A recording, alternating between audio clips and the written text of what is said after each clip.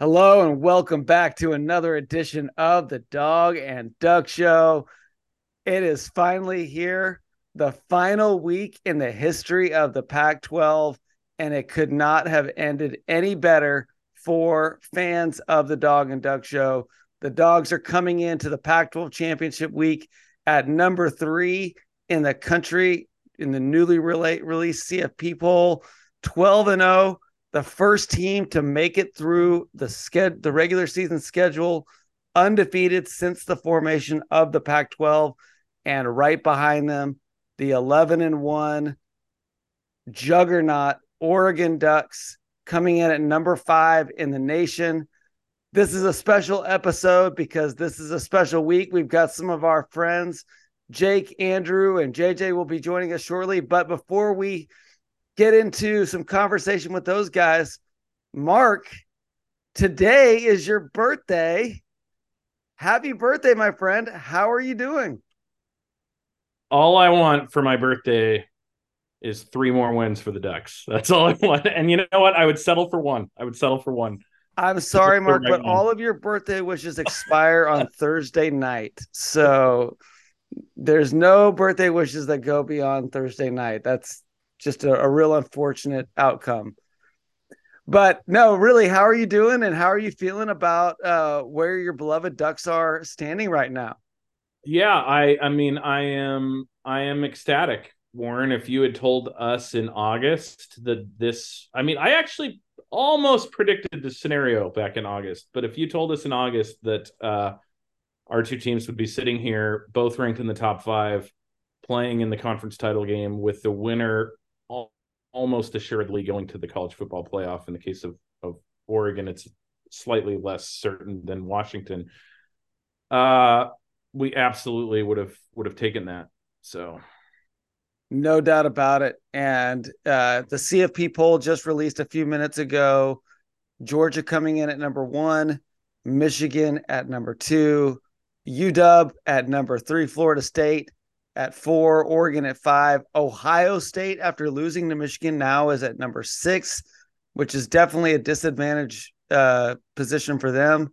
And then Texas and Alabama kind of hiding in the bushes, waiting to snap up any chaos that may unfold over the weekend. But Mark, I was just thinking as we were preparing for this show, going back to the beginning of this season, we recorded an episode on August 29th called The Road to Glory, and we made a game by game prediction. And Mark, I know you have a memory like a bear trap. You catch everything. But in that episode, you'll remember you picked both the Dogs and the Ducks to go 11-1, with the Ducks' only loss being to Utah and the Dogs' only loss being to Oregon. And you predicted that we would be in this Pac-12 championship game then. I was not quite as hopeful. I had the Dogs at 10-2 with a win over Oregon, but losing to USC and Utah. And then I also predicted that the Ducks would take 3 losses and would miss out on the Pac-12 championship game altogether. So you were definitely closer to having it right, but this is what we've been talking about all season. Could it be possible that the Washington Huskies and the Oregon Ducks in this final season could meet for a rematch again in the Pac-12 championship with everything on the line? And it worked out just like we talked about. it's just like we talked about. But I have to say that when I made that prediction, I did not really believe it was an accurate prediction. Like, I think if I would have talked to you in private, or probably with these other guys in private at some point, I'd probably said, I think 10-2 is a really good year for the Ducks. I thought 10-2 would be a pretty good year for the Huskies. I actually thought if one of those teams was going to go 11-1, I was leaning towards Washington at that point in the year. Oregon just had so many questions regarding, is the defense really going to be improved by all these additions from the transfer portal? What's going to happen with the offensive line? We lost 4 starters and needed a new offensive line coach. We hired a new offensive coordinator. How's that going to affect everything with the maturation of Bo Nix and all that? So there were a lot of questions surrounding Oregon, and I think they were properly pegged as the fourth team of that Big Four Pac-12 involving USC and Utah and Washington. Whereas I think Washington came in and was kind of the co-favorite with USC, right? Isn't that what we all kind of thought was it was going to be? Those two felt like the teams with the highest hopes because they had the best quarterbacks, was kind of how we saw it in late August.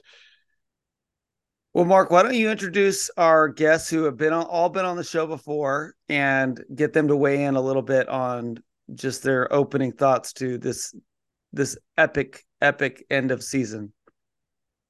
Yeah, so these are, I guess, all three friends that I will claim and Warren will not. Maybe no, but Not they've true. been Not they've true. been friends with me longer. But so first, JJ Vansel, we've gone back talking dogs and ducks for probably 20 some years now. It's JJ, all roads led to this, Mark. will we still have a friendship on Saturday morning? Is my question to you. Well, first off, happy birthday. And that's to be determined. TBD. No, we'll be friends. It just might be a long time before we can talk. Yeah. JJ and I have probably had the most heated conversations back and forth about the dogs and the ducks. Mostly because JJ was an ardent optimist in the dogs even during their darkest days. Our other mutual friend Jake Holderman has been, I would say, more of a realist when it comes to the dogs, and I think that is still true today, as will probably be revealed later in this pod. But Jake, if I told you at the beginning of the year that this was a 12-0 Husky team, would you have believed me? In short, no. Heck no. Yeah, it's hard to go 12-0, right? If you're not named Alabama, which not even them, right? Georgia, Ohio State. 12-0 is really hard to do. And I just thought we were going to trip up to somebody, right? It's going to be Utah's going to get us, USC's going to get us, Oregon's going to get us. We're going to have an off night. Like, you just can't be perfect. And so, yeah, I would have definitely bet the under on that and felt pretty confident about it. So sitting here at 12-0 is not something I had predicted. That's for sure. And then our final guest, Andrew Getman. Andrew is my fellow Duck. I needed at least one other Duck on this podcast to look at things through the same lens. Andrew, if I had told you at the beginning of the year Washington is going to extend their winning streak to 19 games by this point in the year, which means a 12-0 regular season, which means back-to-back wins over the Ducks, I think we both would have agreed that's DEFCON 5 worst case scenario. And yet, if I told you that going into the Pac-12 title game, that I could go on like Washington Husky sports radio and hear them talking about this Husky team the way they're talking about a 4-8 Jimmy Lake team. They're worried about the backup linebackers playing too much. They're worried about a certain cornerback not getting enough safety help. Like, I mean, this is kind of could not have played out any better for Duck fans to be the underdog in some respects, in that, oh yeah, we lost the first two games. We don't have as high of a ranking. And yet, I think Oregon fans, right, we're feeling much more relaxed about the state of our team compared to our Husky brethren. Yeah, you nailed it there. If you would have told me that, I could have saved the time and money on going up to Husky Stadium and watching the Ducks lose just a tough game, Yeah, but you take it. It is so weird. And I think it is the problem with winning is that when you win, you're like, okay, well, what didn't work during that game? We could have been better, right? So it's always the could have been, instead of saying, dude, we took the W, right? And some people are saying that, but it seems like the fixation is on the little things rather than, okay, yeah, we're 12-0. Like, nobody's touched us. We've met every challenge in our way and we've won.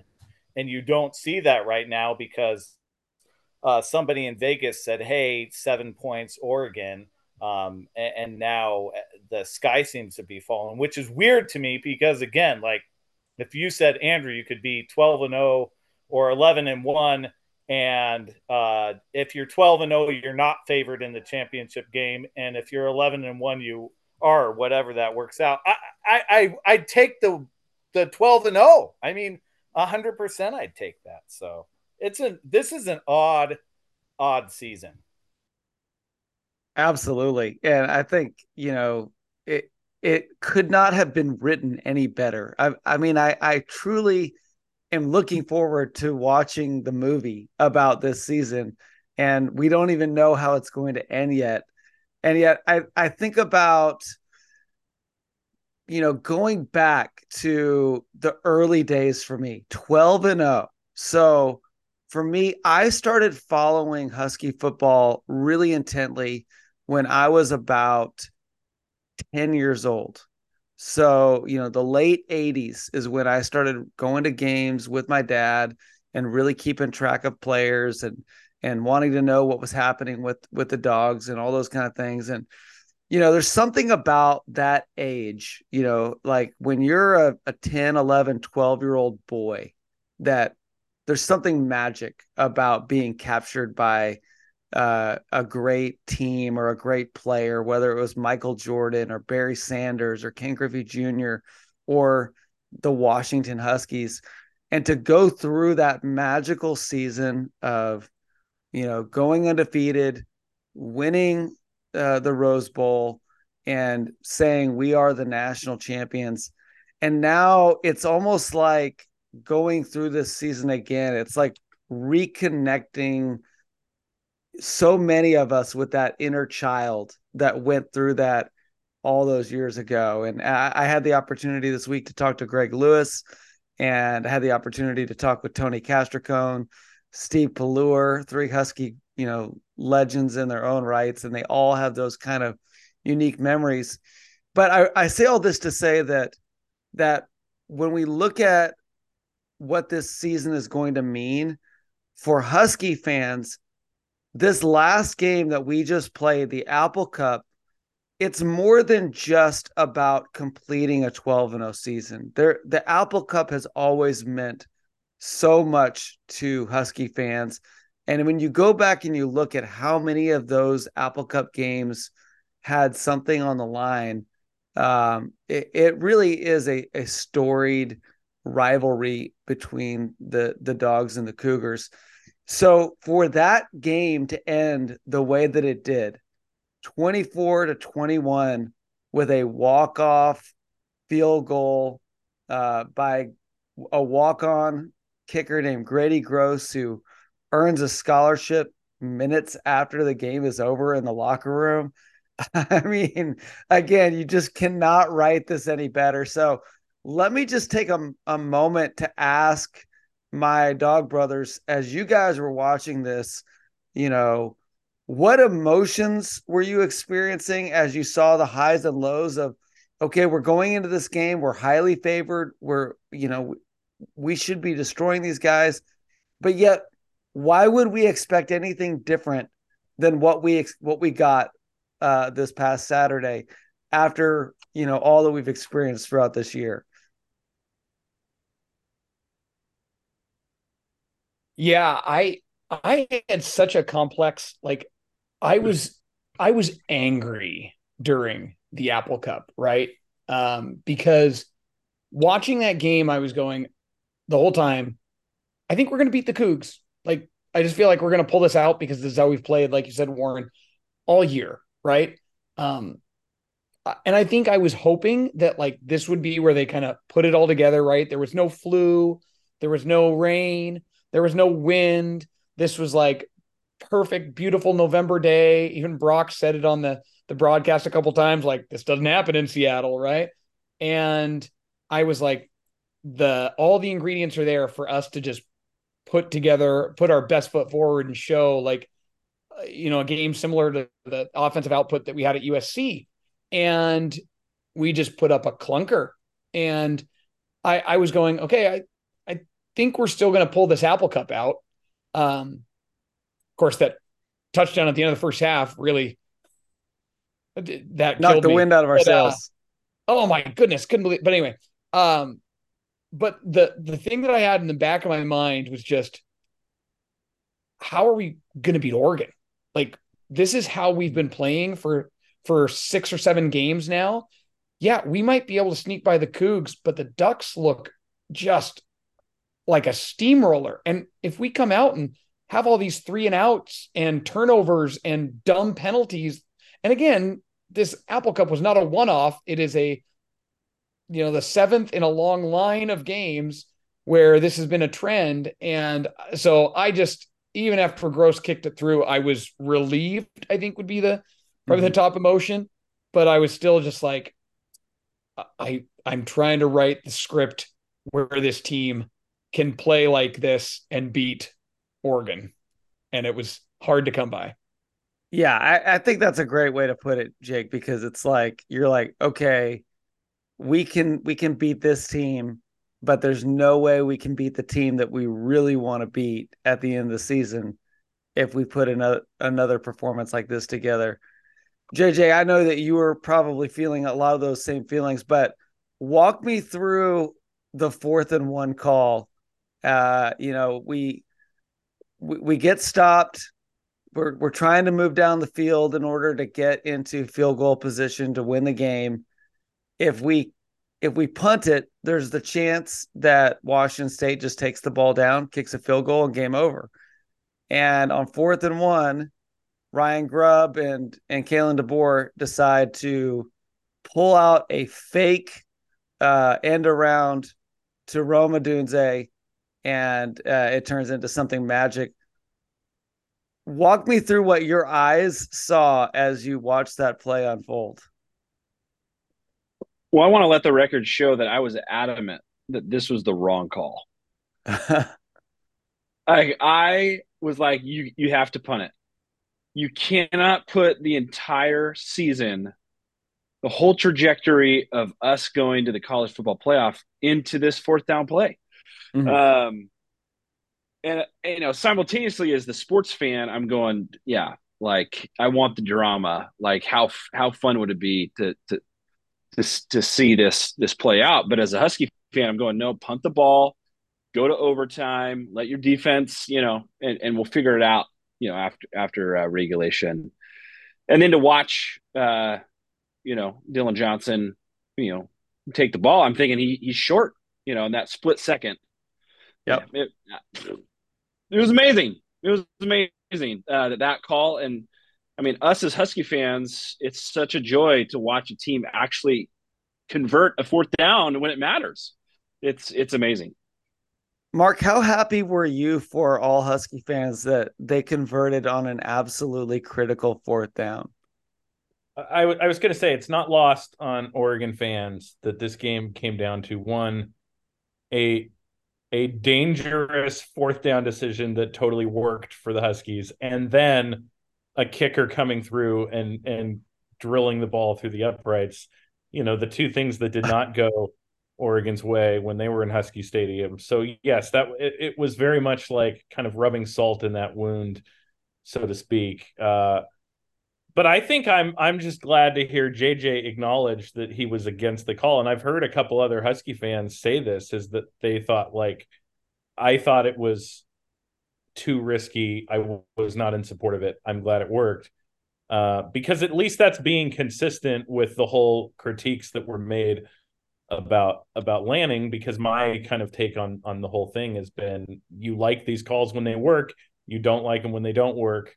So I'm glad to at least hear the consistency from people admitting that they were not in favor when they saw this team lining up to go for it. But to Kalen DeBoer and Ryan Grubb's credit, like, this is what they're paid an absurd amount of money to do, which is come up with a play that in the huddle you've been setting up the entire game, and you look each other in the eyes and go, yep, like, this one's going to work. The irony of this, Mark, is that they schedule, or they were working on this play as a goal line play. Which makes sense, because that's when a lot of your short yardage package comes in play there. But I thought it was the call of the year. I thought it was an incredible stroke of genius, and hats off to them for executing it to perfection. And to me, with Roma Dunze, it kind of reminded me of that the playoff run that Cooper Kupp had, where leading the Rams to the Super Bowl, where he just made every critical play. And it was of that same thing where it was like, even if Cooper Kupp isn't catching the ball, he's running it for the key first down that keeps the drive alive, or he's drawing the pass interference. It was just, they were so dependent on him to do something extraordinary. And that's kind of the level now that Roma Dunze has reached, where it's like, even if we can't complete a forward pass, we're going to have to give the ball to him on 4th and 1 and trust that that's going to work out. So it was, that's a great point. I love that comparison. I hadn't thought about the Cooper Kupp analogy, but for the sake of consistency, I've said this for the last 2 years. You live by the 4th down, you die by the 4th down. And I've also said, take the points. Those are two things that you've heard me say throughout the last couple of years. That was not an opportunity where they could take the points, but it was an opportunity for them to try to live by the 4th down, or their season, like JJ rightly assessed. Their season wouldn't be over, but the goal of perfection would have been most likely lost if they didn't convert on that 4th down. And they went for it. I don't want to. I wouldn't have held it against them. I wouldn't have said, oh, they ruined it by going for it. I would have said, hey, they put it all in the hands of their best player, and it didn't work out. So I get it. JJ, what are your thoughts? Well, and Rome had a fly sweep. Oh, I was just going to say, Warren, well, maybe I should just tell Mark that at some point during that whole planning of that 4th down, I believe a text came out that said, if we don't get this, I will never hear the end of it from Mark. Yes. So just so you know, we're well aware of how much crap we gave you and Dan Lanning and every Duck fan for those failed 4th down conversions. So absolutely. Andrew, you're about to share something. Yeah, Rome had that fly sweep against Oregon State. Not the same play, obviously, but a similar play call.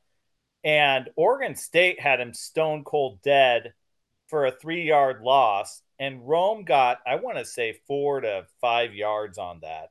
And I'm with Mark here. When you have a player like that who can kind of magic that type of yardage, he's just such a tough cover that, you got to love your odds there, because now you're putting so much stress on the defense. Not only do they have to come up and make it, either a cornerback or a linebacker is going to be one-on-one most likely with Rome to stop him from that. And what are our odds there?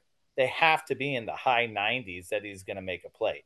It was impressive watching that play unfold, and it's even more impressive watching that play unfold in different iterations. And that's what makes Washington so difficult, is it's not like they're dependent on that one play.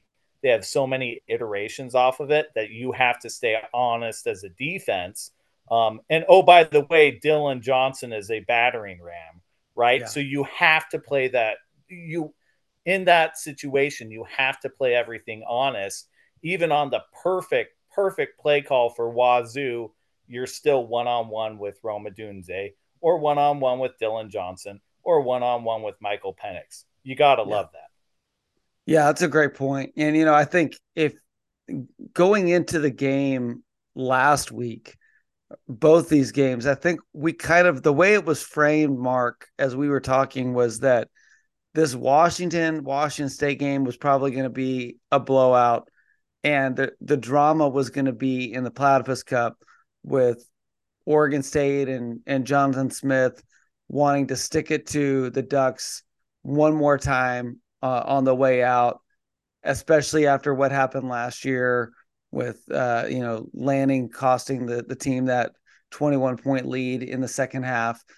And yet, as it turned out, which should be no surprise if you actually paid attention to what was happening this season, the Ducks blew out the Beavers, and the Dawgs barely won a close one, exactly like what we've seen since October 14th.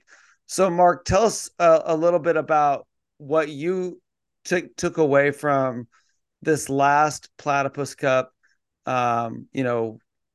Maybe just what the game meant to you, what emotions you had watching that rivalry come to an end, and what does it mean moving forward?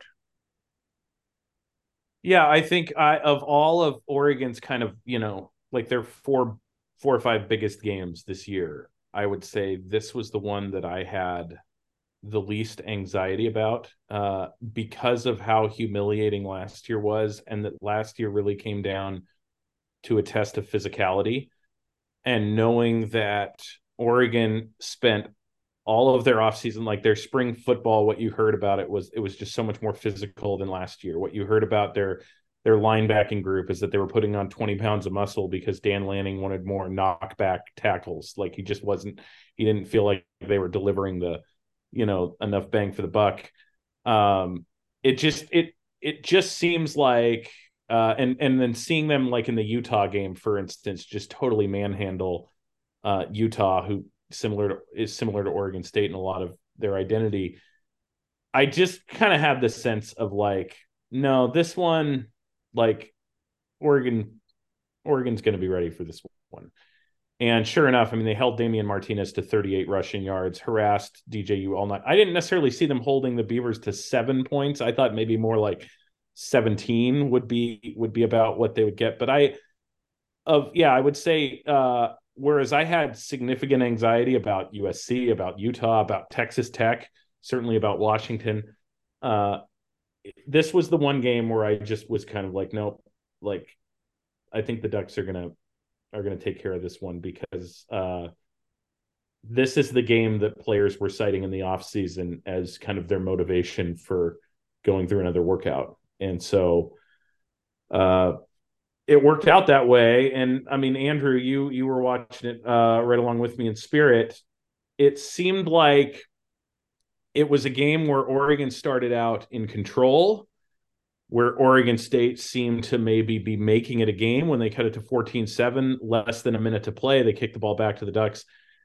And Andrew, it seemed like that Bo Nix to Troy Franklin 41-yarder in the last 20 seconds of the first half just kind of broke the Beavers' will. Yeah, I think the biggest concern for me was I thought Oregon would get an early lead because that's just how they've been playing. But the concern was what happens when they get that punch back. And when Nix threw that ball across his body in the air, it should be noted for our Husky fans, he actually threw the ball past the line of scrimmage on that one. It's shocking.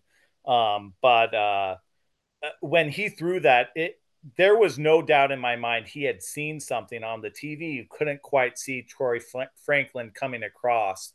But that just ended him.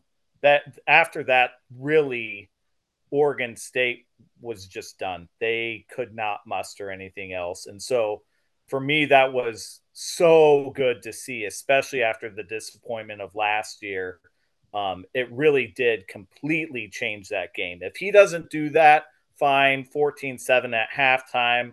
We'll see you on the other side. We'll try to make it happen. But completing that pass, it was kind of like, okay, this is our zombie team. We can't just like stab them in the heart. We got to take off the head. And that kind of felt like that blow.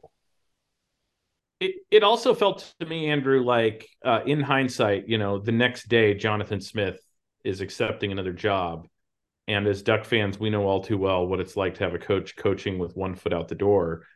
I mean, this was eerily similar. I think when Oregon lost to Utah, while Mario was flirting with Miami, it was a 38-7 game where Oregon just seemed totally out of it from the get-go, where they just weren't able to match the physicality and the effort and just everything. And my friend Jared, who's been on the pod, big Beaver fan, like he texted me, the Beavers just look so flat. And I've got to think that when you kind of know that your coach is inching his way towards another job, that that doesn't help in bringing that full emotional commitment to a rivalry game, especially coming off of the loss that they had to the Huskies the week before, which was really their hope of still winning the conference title rested on that game. Yeah, I completely agree with you. And for so many reasons, that's a good comparison. You have so many hopes. Hey, if we win this game, we can really be somewhere. If we do it, oh, we can really go. And then you realize we're not on the same playing field with these guys. And I think that's what Bo Nix, when he threw that across his body, DJU's not making that pass. It's just not going to happen. And so I think, I think that was the dagger. When I saw him let it go, we complete it. Now it's 21-7 at half. And what are we going to do in the second half? It was kind of like, okay, this game, I'm feeling really good about it. Before, I'd say I was more nervous. I think they wouldn't let up that big lead. But at that point, it was kind of that resiliency really was manifest where we're saying, nope, this is a different year. It's a different way of doing things. Yeah, so great performance by the Ducks and a good enough performance by the Huskies. But guys, we're not here to talk about the Apple Cup and the Platypus Cup nearly as much as we're here to talk about the game that is happening this Friday night, Pac-12 Championship. For the first time, we have Pacific Northwest rivals meeting. Number 5 Oregon, number 3 Washington. So it hit me, guys, that this is the last game in the history of this conference. I know that the conference might still exist in some fashion with 2 teams, and then they might add the Mountain West, whatever. This is the last game of the Pac-12 conference, Pac-10, Pac-8, going back all the way as we know it. And I would say that it's the biggest game in conference history. Did some research. The last time the conference had 2 top 5 teams play each other was a 1976 game. That's back when it was the Pac-8. 1976, number 3 USC beat number 2 UCLA 21-14. USC finished that year 11-1. They lost their season opener and then rattled off 11 wins in a row. UCLA was 9-2-1 that year. That was a big game, certainly big in the history of that rivalry. Didn't have a team with an undefeated record. Didn't have 2 teams playing for a conference championship in the same way that this does, because a conference championship didn't exist. Didn't have 2 teams playing for a college football playoff berth, because a college football playoff berth didn't exist. So I would say it's the biggest game in the history of the conference. Warren, you have a whole list, right, of what this game is. Absolutely. I mean, I would absolutely agree with you that this is the biggest game in the Pac-12, Pac, whatever, that I can think of. And historically, I think we can back that statement up. But going into this game, there are so many stinking storylines that just add drama, layers and layers of drama to this game on Friday night. So what is on the line on Friday? This is just a brief list that I put together. Obviously, number 1, college football playoff entry. Barring absolute chaos, the winner is in and the loser is out. The Heisman Trophy. Jaden Daniels has got the stats, but with 3 losses, no signature win, and not playing in a championship game this weekend, I don't see him winning unless both Nix and Penix, lay eggs this weekend. But it feels like if Penix or Nix performs well and leads his team to victory, the Heisman is his for the taking. I think that the statistics are close enough that whoever outplays the other in this game is going to go home with the Heisman Trophy. I put these in the notes, and then they announced that the Biletnikoff finalists include Roma Dunze, Neighbors from LSU, and Maserati Marvin Harrison. And we could probably spend 15 minutes just ranting about the overhype of Marvin Harrison this year. But Troy Franklin just really done wrong and left off the list. There's no other way to say it. He definitely deserves to be in that final grouping. But You got to think that Aroma Dunze having a Roma Dunze night on Friday night will seal the award for him. Pac-12 and possibly National Coach of the Year award. Kalen DeBoer definitely seems like the favorite to win both of these awards right now, but with a victory on Friday night, Dan Lanning could steal both from the Husky head coach. And then the biggest one that I think we all feel the weight of, Mark, and that is Pac-12 bragging rights. The Huskies beat every single one of their opponents during the final regular season of the Pac-12. Anytime I run into a Sun Devil or a Cardinal or a Cougar or a Beaver or whoever it is, I'm going to say, hey, the last time we played each other, we beat you. But we thought we could say that to the Ducks. But now in this final game of the Pac-12, we've got one more chance to do it. And the Ducks have one more chance to change that storyline as well and get the last laugh. So, here we have the Huskies are 12-0. They're on a 19-game winning streak. They've beaten Oregon twice in the last 13 months. And yet they're 9.5 point underdogs to the Ducks heading into Friday night. So I'd say this is a pretty big game. Yeah, I mean that's a lot of different storylines that you just laid out, and I think I would say that the CFP entry tied to the Pac-12 bragging rights are the things that are most concerning. Obviously, we're not going to get a Biletnikoff for Troy Franklin. He got screwed. Big deal. It's going to make him block all that harder on a screen pass. I don't really, Pac-12 Coach of the Year. I would be happy if Kalen DeBoer got it. I think he's earned it. Heisman Trophy.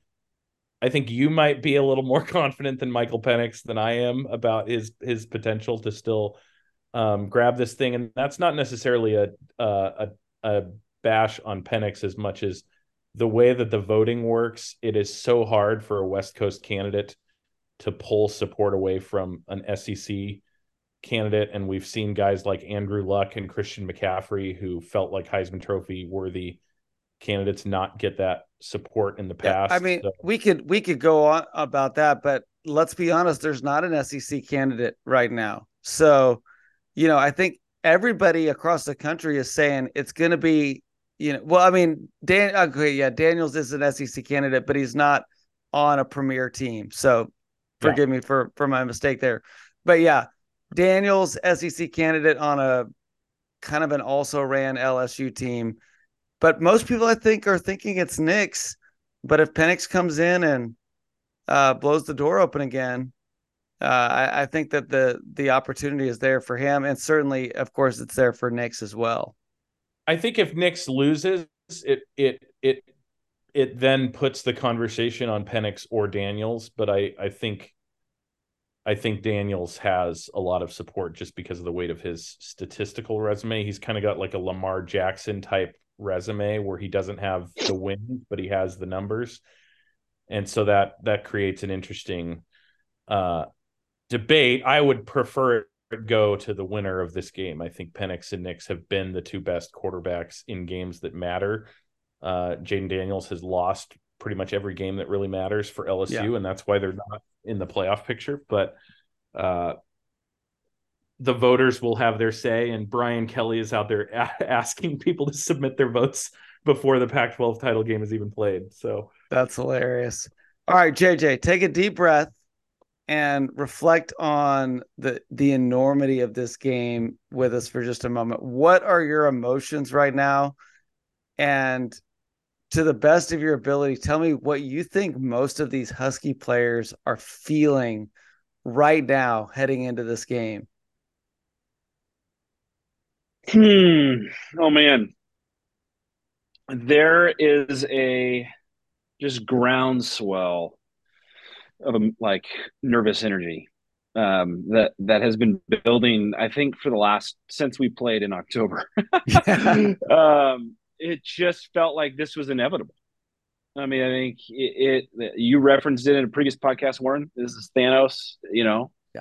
I am inevitable. This was going to happen, and I think despite all of my, you know, protestations, I did not want this to take place. I wanted the Ducks to stumble and fall. This was the way it had to be. This is the only way it had to be. But it doesn't mean that I'm not just incredibly nervous about this game. Partly because of what we watched the last several weeks, the Huskies struggle and the Ducks roll. And so that creates this narrative of like, we're just not a good team. There's no way. I mean, we're not able to enjoy our 12th victory, the first team in the history of the Pac-12 to go undefeated in the regular season. We can't enjoy it because all we can think about is losing this game. So in some ways, the Ducks have already won because of that reality. And there's definitely a sense of like, are we really doing this again? I think about all the energy that was expended just to enjoy and experience the previous game, and we're going to do it again. And it's just nuts that we're here. But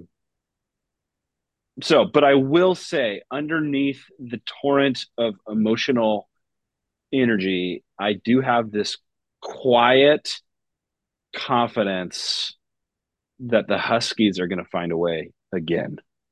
That just, it's all going to come together. We're going to know within 10 minutes, and Duck fans are going to be like, ah, crap. This is not the team that we thought the Huskies had become. So I don't know. I'm really anxious to see how this plays out. In terms of how the Huskies are feeling, their players, I think they're ready for this. I mean, for one, heavy is the head that wears the crown. When you're on a 19-game winning streak, in many ways, the Huskies punching above their weight. I just think that emotional energy just to continue to go out and fight when you have a freaking bullseye on, target on your back. It's stressful. It's stressful. You're getting everybody's best shot. Jack Westover, our tight end, said today, he referenced this game as a playoff game. He's like, next year's a 12-team tournament. This is the quarterfinals. The winner keeps going. The loser goes home. This is why we came to UW, is for this moment. So I think players will be ready. Yeah. Yeah. And Jake, we can see the scores. You can do the side-by-side comparison, yardage and win differential and all those kind of things. But the truth is that these two teams combined are 23-1 this season, and they are both stacked with talent. The Huskies have All-Americans up and down their roster. The Ducks have All-Americans up and down their roster. So as you look at this Friday night game, what gives you the most hope and what has you the most concerned? So one of the comparisons that I've been having stream through my head for the last couple of weeks, and part of why I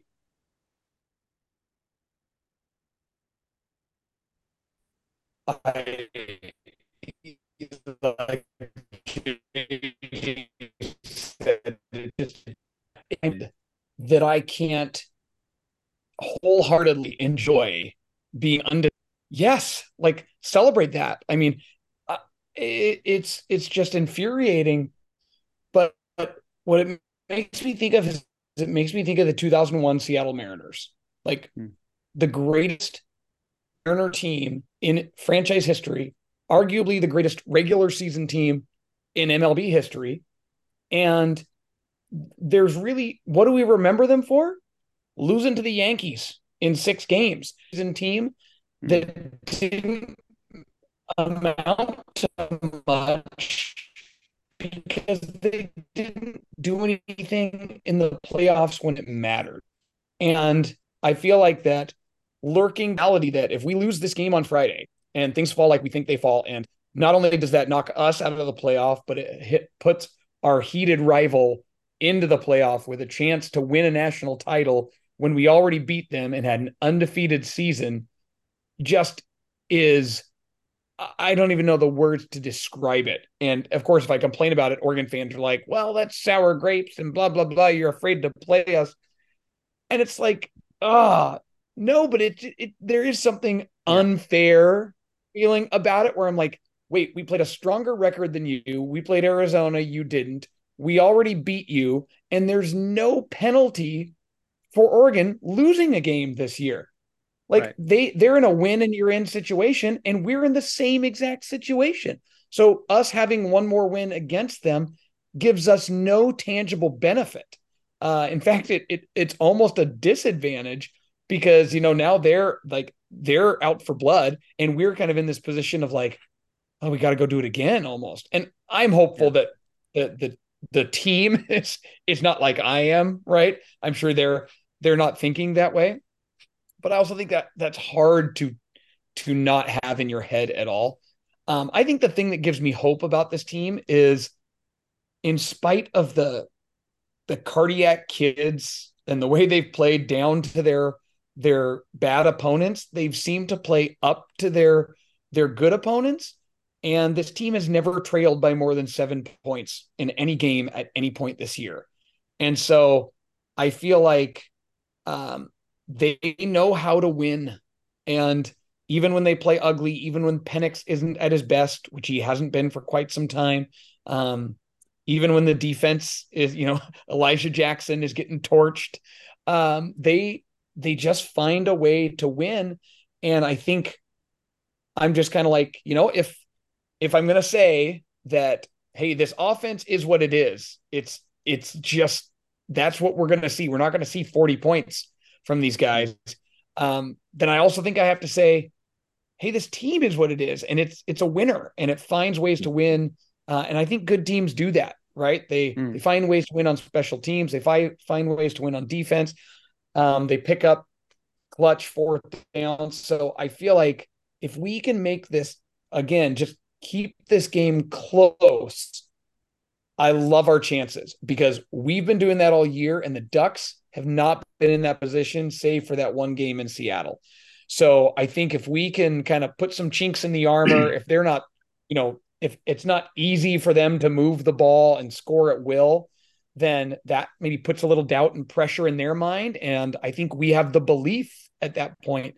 So I think that's what the hope I have is, just this team is, they've never, like I said, they're 9.5 point dogs, which just kind of seems ridiculous. That a number 3 undefeated team is almost a double-digit dog to a team it already beat. I think that, keep talking down the Dogs, guys. Keep telling them they can't. That bodes well. Yeah, I think, Mark, you said it best. It's a little unsettling that a undefeated number 3 team in the country, has that nobody believes in us mantra that they're rolling with. And it's not fake like Georgia last year, right? Like, nobody, you never believed in us. What are you talking about? You were ranked number 1 the entire year. So here's my question for you guys on that, because I've been thinking about this, about gosh, I don't really want to give them some sort of bulletin board thing to rally around. But then there's part of me that's like, if this was a team that just had it in them, this ability to flip a switch and play really pissed off and just kind of hit their ceiling, then wouldn't they have done that against the Cougars when they saw that they were the last of the ranked undefeated teams in the CFP? Haven't they had opportunities over the last 6 weeks to kind of take some sort of disrespect from how the national media was treating them, from what the point spreads were, from how people were talking about them, from how people were talking about Oregon beating them was kind of a default. I guess, why have we not seen that yet? If that's lurking within them, this ability to just kind of flip a switch and just kind of say hey, we're really upset. Now we're going to play our best game. Wouldn't we have seen that by now? We just been saving it for you. Yeah. You're right, Mark. There's definitely a point where you say, okay, maybe this is the team that we are. But to Jake's point, this is the team that we are, and the team that we are is 12-0. Right.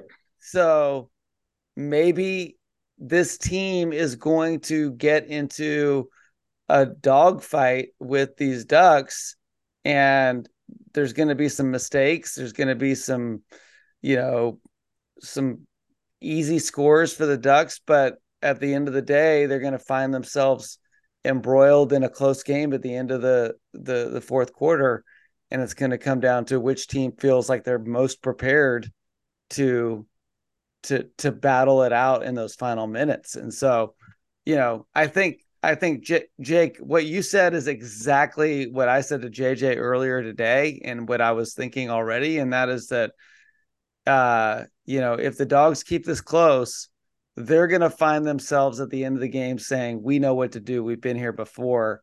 The Ducks are going to find themselves saying, this feels a lot like the last two times that we played this game. And so that doesn't mean that they can't change their outcome, but I think some of the bravado that they have right now will begin to evaporate if it's still close in the final minutes. So, Mark, why don't you take the Duck side of things for us for a little bit?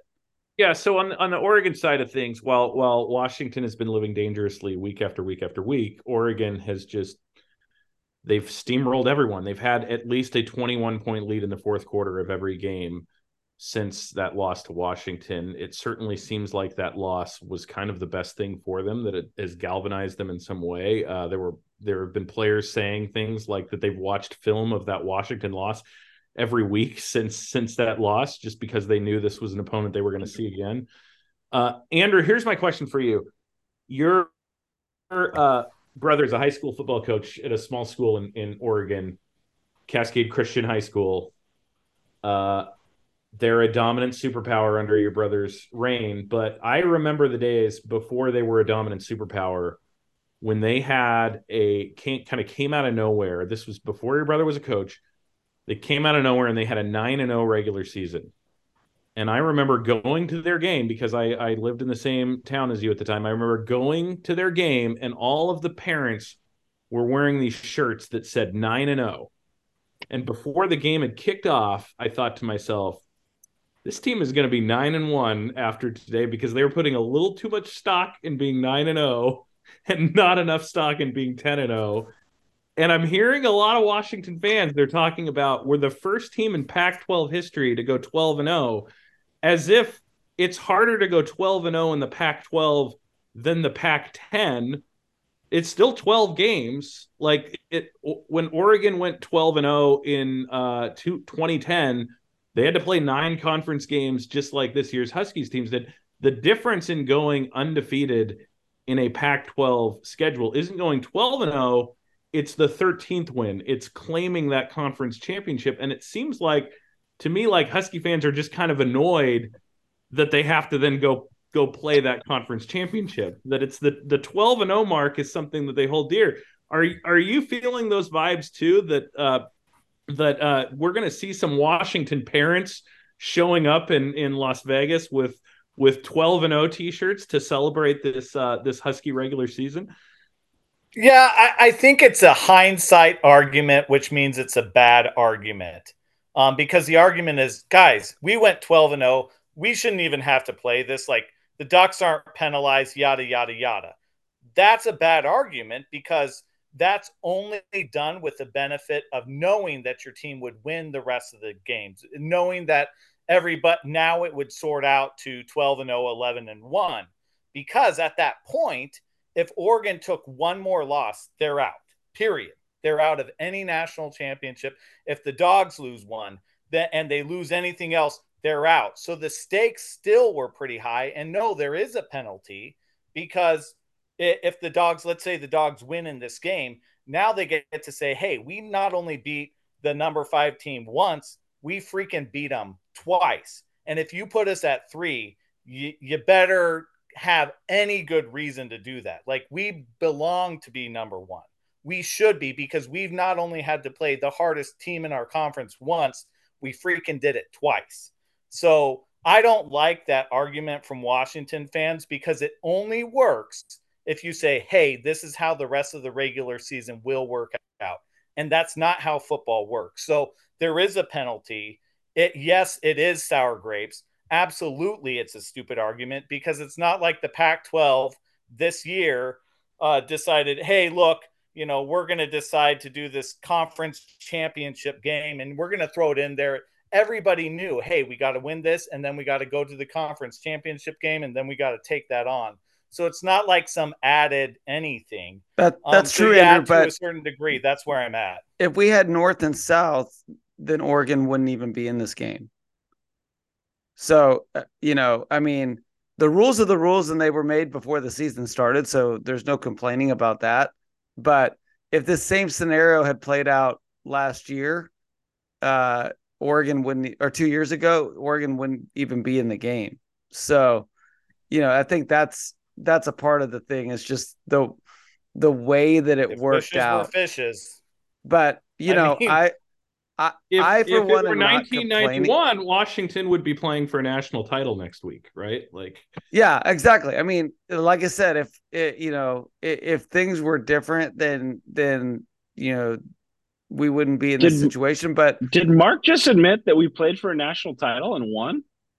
I think we got it on record, baby. There we go. He acknowledged it. You played a team that was not playing for a national title and beat them, therefore claiming half of a national title. Yep. No. Rewind the tape. I heard what you said. Yeah. Anyway, I digress. We're tossing in the red flag. It's funny that Mark would start talking about It's funny that Mark would lead in talking about the Ducks by continuing to obsess about the Huskies. Very, very good. I like it. Hey, I think on the Oregon side, I think it's pretty simple, which is they came out of that game in Seattle. They took a real gut punch from that. But from the moment they got back in the locker room, they set their sights on, we can play this team again if we take care of business over the next 6 weeks. And they've played like a team that has been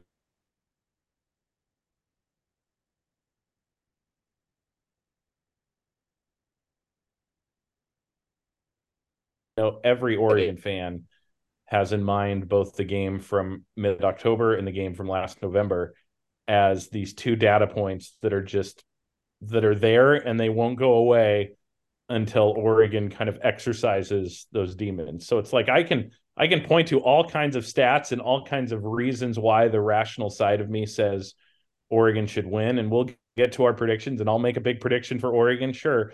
But until the game kicks off, those two previous games to Washington they're going to take up a lot of space in my brain and cause me a lot of anxiety. I think that November game last year, that game last year is much more than this year. The Huskies were favored to lose by 2 touchdowns last year, and I for one had no hope that we could win that game. And then, sure enough, show up and we have a slug fest in the first half, and we go up 13-10. It's like we just hung around, and we shocked the world. I think despite being 12-0, higher ranked with a win under our belt against the Ducks, that it feels a little similar to the lead up to last year's because the Huskies, the 2 games leading up to that game against the Ducks were a really weird game against Cal down at Berkeley and in a weird game against Oregon State where we squeaked by with a field goal at the end. So it's not like we were banging on all cylinders going into Oregon and all of a sudden, bam, we showed up. So I thought JJ, you brought this up though earlier that last year towards the end of the season, like especially after that Oregon win, the Huskies were playing like free and loose and confident and with swagger. And we're coming off this Apple Cup where there's all these questions about like what was Penix doing at the end of the game? Was he like having a panic attack? Was he just nervous? Like there's the weight of the world on these guys' shoulders, it feels like, and they are not playing. I mean, Grubb even mentioned it in his comments. Like he said, I just told Mike, like, you got to go out and just put yourself in the game prep for this week and just ball out, man. Go out and have fun. Yeah. Because like I have not seen that outside of the USC game in the last 2 months of this season. where they seem like that freestyling on the sideline during the Oregon game. I haven't seen that. Like, I've seen guys that it's like the weight of this is on them. And I heard somebody on a podcast, was saying like, now that weight should be gone. Like, I think the comment was, now it's all gravy. And I could not disagree with that more. Like, no, it's not all gravy. Like, if Oregon beats us, I'm not going to walk around going, well, we went 12-0 that season. Like, yay. Like, I'm going to go, frick. And for the record, I am not like bitter because I don't think Oregon deserves a crack at the playoff. Like, personally, whatever the outcome of this game, like if we beat them and we've won 2 games, then I think, Oregon fans will tip their cap and go, hey, you beat us twice. You deserve to go. You're the better team. But if Oregon beats us, especially if ironically it's a close game and they edge us out this time, that would be more gut wrenching to me than losing by 10 or even more, because I'd feel like, wait a minute, we beat them in a close one. They beat us in a close one, and they're going to get to go to the playoff, and we're going to have to go home. It just feels like, no, both these teams should go. And so I'm totally pulling for either complete chaos, like Florida State loses, Bama loses, and both of us get in, right? Texas loses as well. Or I'm on the other side. I'm like, hey, get Bama into the playoff, get Georgia into the playoff, get Ohio State into the playoff, and get Florida State into the playoff. And then the Pac-12 gets locked out, because I don't want to for sure go there at all. I mean, there's some point though, had we played better the last 5 weeks, then I think the scenario is we're in regardless. Absolutely. I think that's true. So we haven't delivered, and to your point, I personally think that Penix is nursing an injury and they're keeping it under wraps. That's my personal opinion. I just don't know how you have such a drop off from Oregon to now almost 15% decline in completion percentage. How does that happen doesn't happen overnight, right? Unless there's some sort of injury. So that's my conviction, which will make beating the Ducks even sweeter when we find out that Penix had cracked ribs and beat them twice. So, well, let's talk about what it's going to take to beat the Ducks. So, JJ, give me what your keys are. Just a few key things that you think we need to see in order for the Dawgs to pull off this stunning upset win over the heavy favorite Ducks of epic proportions, maybe the biggest upset since the history of Pac-8. I think, to use a boxing reference, the Huskies have to get to round 5 or 6. Like, I think if they come, we're going to know if this game's over within 10 minutes of the start of the first quarter. We're going to know. But if the Huskies, if they get the ball and go down to score and make Oregon work for a score or hold them to a field goal, or it just kind of gets Oregon out of rhythm and they catch them off guard of some things, maybe have a turnover, then I think the Huskies win the game, a close game. And so they've just got to stick around. Oregon lives and dies by the big play. They score quickly like they always have. And so even though they've proven they can have long drives like they did against Oregon State this last week. It was like a 9-minute drive to start the game, something like that. Yeah. But then I feel confident. The Huskies have the players. The Huskies have the ability to win this game. We know that.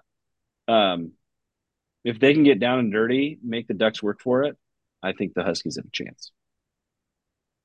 Jake, what do you think? Keys to the game for the Huskies to win? I think we're going to have to see an offense that we haven't seen in 2 months. The offense is going to have to carry its weight again. It's going to have to find that, we saw a season and a half of an offense that just seemed to be running circles around people and had an answer for everything. And then ever since that Arizona game, it just hasn't quite looked right, minus the, USC, who fired their defensive coordinator the next week, right? Um, so we're going to have to see an offense that can sustain drives and not go 3-and-out, touchdown, 3-and-out, 3-and-out, punt, touchdown. Like, they're going to need to keep the ball away from Oregon, and have some sustained drives of their own. And that's why I feel like I've been waiting to see that rhythm come back to the offense. And it seems like every time we pick up 4 or 5 yards on first down on a nice DJ run, the next play is what? Deep ball to Rome, deep ball to Polk, incomplete, 3rd and 6. We drop back, nobody's open, incomplete pass, we're punting. And I'm just like, where are the little short, like, here's a slant, here's a seam to Westover, here's a swing pass to DJ, like, just 5-6 yards. I don't need to see any deep balls, right? I mean, let's get a couple, sure, to keep the defense to offense, or the defense honest, but I want to see that rhythm on offense. And I think if our offense can rekindle some of that magic that they seem to have lost, which is I've been saying that for for 2 months now. Can they do it against you? Can they against Zoo? And they haven't, right? They haven't done that. So I think if they can do that, then the defense will be able to, I think, hold their own, prove to be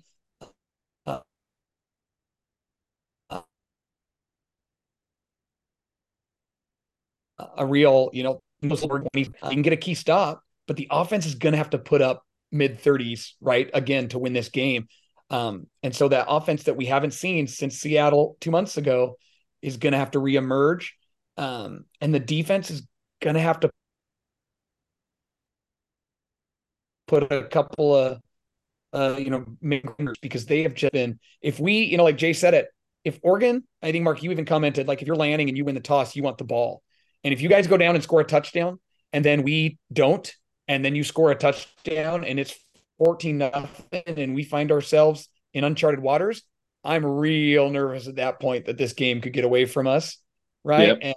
And all of a sudden we're looking at, like, this could be like a 45 to 17 kind of game. So we've got to have an offense that can help our defense out, because our defense is not the steel curtain, right? It's not going to be a defense that can get stops consistently against an offense this good. So I see us winning a game more like, not to the same extent, but more like USC, where we've got to put up points.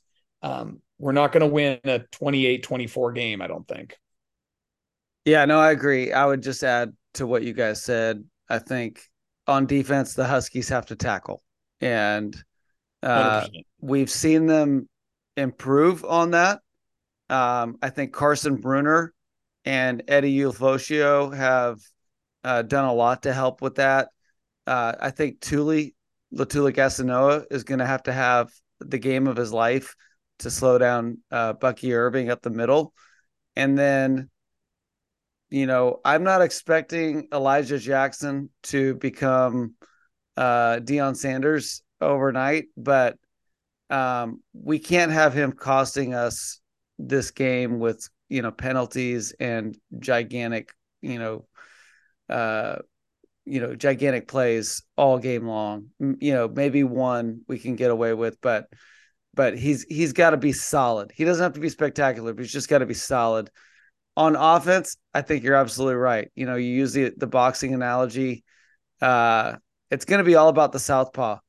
And if Michael Penix can get his mojo back, the magic back, and Magic Mike is out there slinging it again to a fully loaded wide receiver room with, Roma Dunze, Jalen Polk get his confidence and his catching back. J-Mac is, getting balls over the middle. Giles Jackson, no concerns about eligibility or injury anymore. Jeremy Bernard, ready to rock and roll. If those guys can do what we know that they can do, and then throw in some Jack Westover and Devin Culp, making some big plays as needed. There's no doubt in my mind that this Husky team could put up 37 points on Friday. And if the Huskies can get 37 points, I feel good about their chances of winning. By the way, DeBoer is undefeated when the Husky defense holds their opponents to under 40 points. And he's 1-2 in games that the defense gives up more than 40 points. So to me, there's a magic number there right around 37, 39 points, where if we can keep Oregon in the low 30s, I think we win this game. But Magic Mike is going to have to do his part and get that mojo back. So that's my keys to the game. Mark, as a Duck fan, I heard Josh Pate say this on a little Twitter video, and I think it's right, but the way he said it, I think is actually pretty accurate. He said, Oregon just needs to keep doing what Oregon's been doing. Washington has to do what it hasn't been doing to win. So as you guys kind of break down your keys to the game, what does Oregon need to do, or do they just keep doing what they've been doing? Well, I think that's certainly a big part of it. And Andrew, what do you see, especially in thinking maybe in the context of what they didn't do in the first meeting? What are the keys that surface for you? Yeah, it's the secondary, and I think hearing Warren list off all of those names, it's hard not to be jealous, because you always want what you don't have, right? But in the secondary, specifically Dante Manning, Triquez Bridges, he's going to have to play a pretty good game. I look at it, I'm not discounting Rome, so please don't take it like that, but I just feel like he has so much gravity that I think it's going to be the people who are playing the Polks and the McMillans. Those are the ones that I really feel like have to have a good game. Like, I think Oregon could survive Rome having 140, 150 and 2 touchdowns. They cannot survive 2 Washington receivers going over 100 yards. Because that's what it's going to do, is it's just going to make it where it's you're dead either way. So I feel like the secondary is really, really, really key to this game. Yeah, and I think the point that Andrew's making there about Dante Manning and Triquez Bridges is that Oregon's starting corner Jaleel Florence, who was actually hurt in the first meeting against the Huskies, pretty convinced he's not going to play in this next meeting and may not play the rest of the season. So Dante Manning came in and played pretty well against the Beavers, came up with an interception in the end zone. And Triquez Bridges was a starter last year, played well in some limited snaps against the Huskies when he got in that game as well. So it's going to be a lot riding on those guys. I'm with you on that, Andrew, and I'm also on the offensive side. I would say to echo what Jake said, starting fast.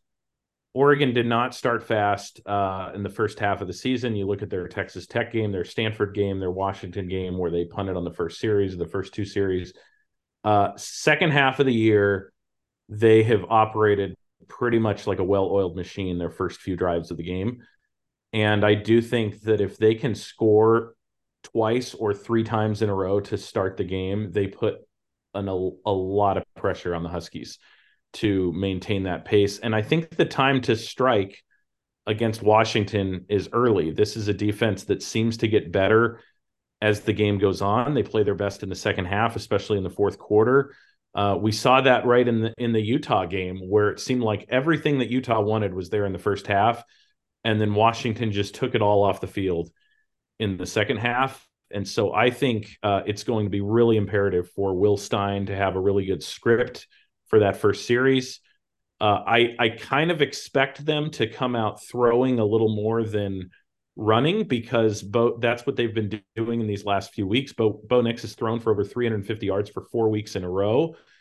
And I think they see a real benefit to stretching the field early and how that kind of opens up things for their running game. So I think it's start fast and it's finish drives. Man, if you go back to that first meeting, how many times did Oregon get down into the red zone and then not convert when they had 4 chances around the goal line? And we make a lot of the fourth down decision making, but really it was the inability to score on first, second, and third down that led to those decisions being made in the first place.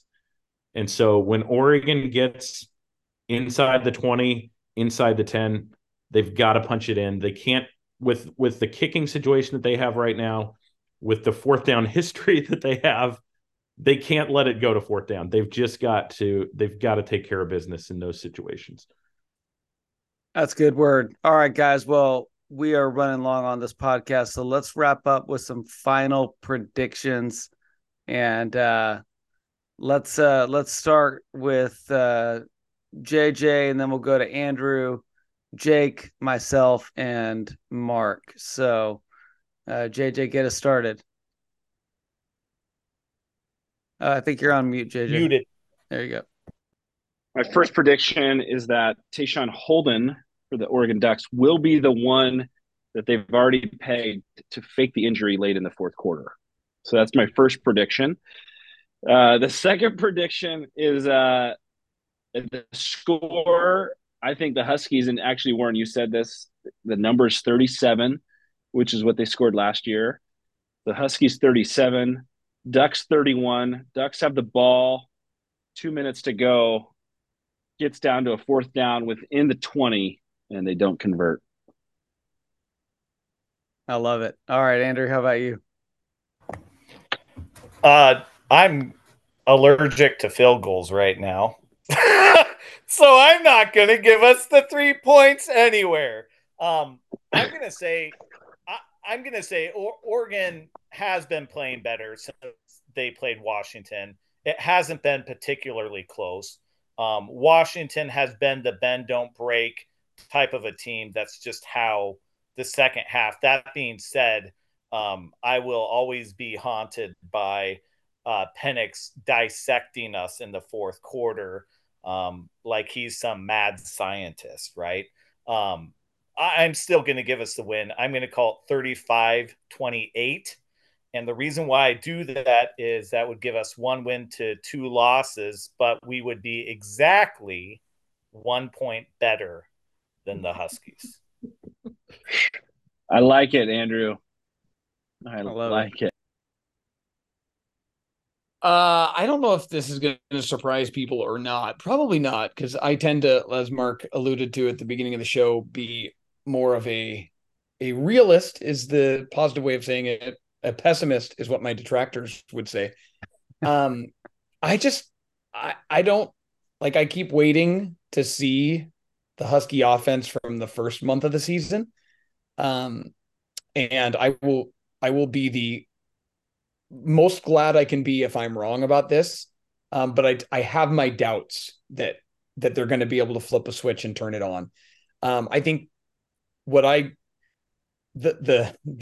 type of game that concerns me is remember the Final Four, Gonzaga against UCLA, Jalen Suggs drills the shot, epic Final Four game. Undefeated Gonzaga retains that undefeated record. Then they go in against one-loss Baylor and just get drilled, right? And it was obvious that the emotion and the weight and the physicality was just too much for them to handle. And I have sick feeling in the pit of my stomach that that's what's going to happen.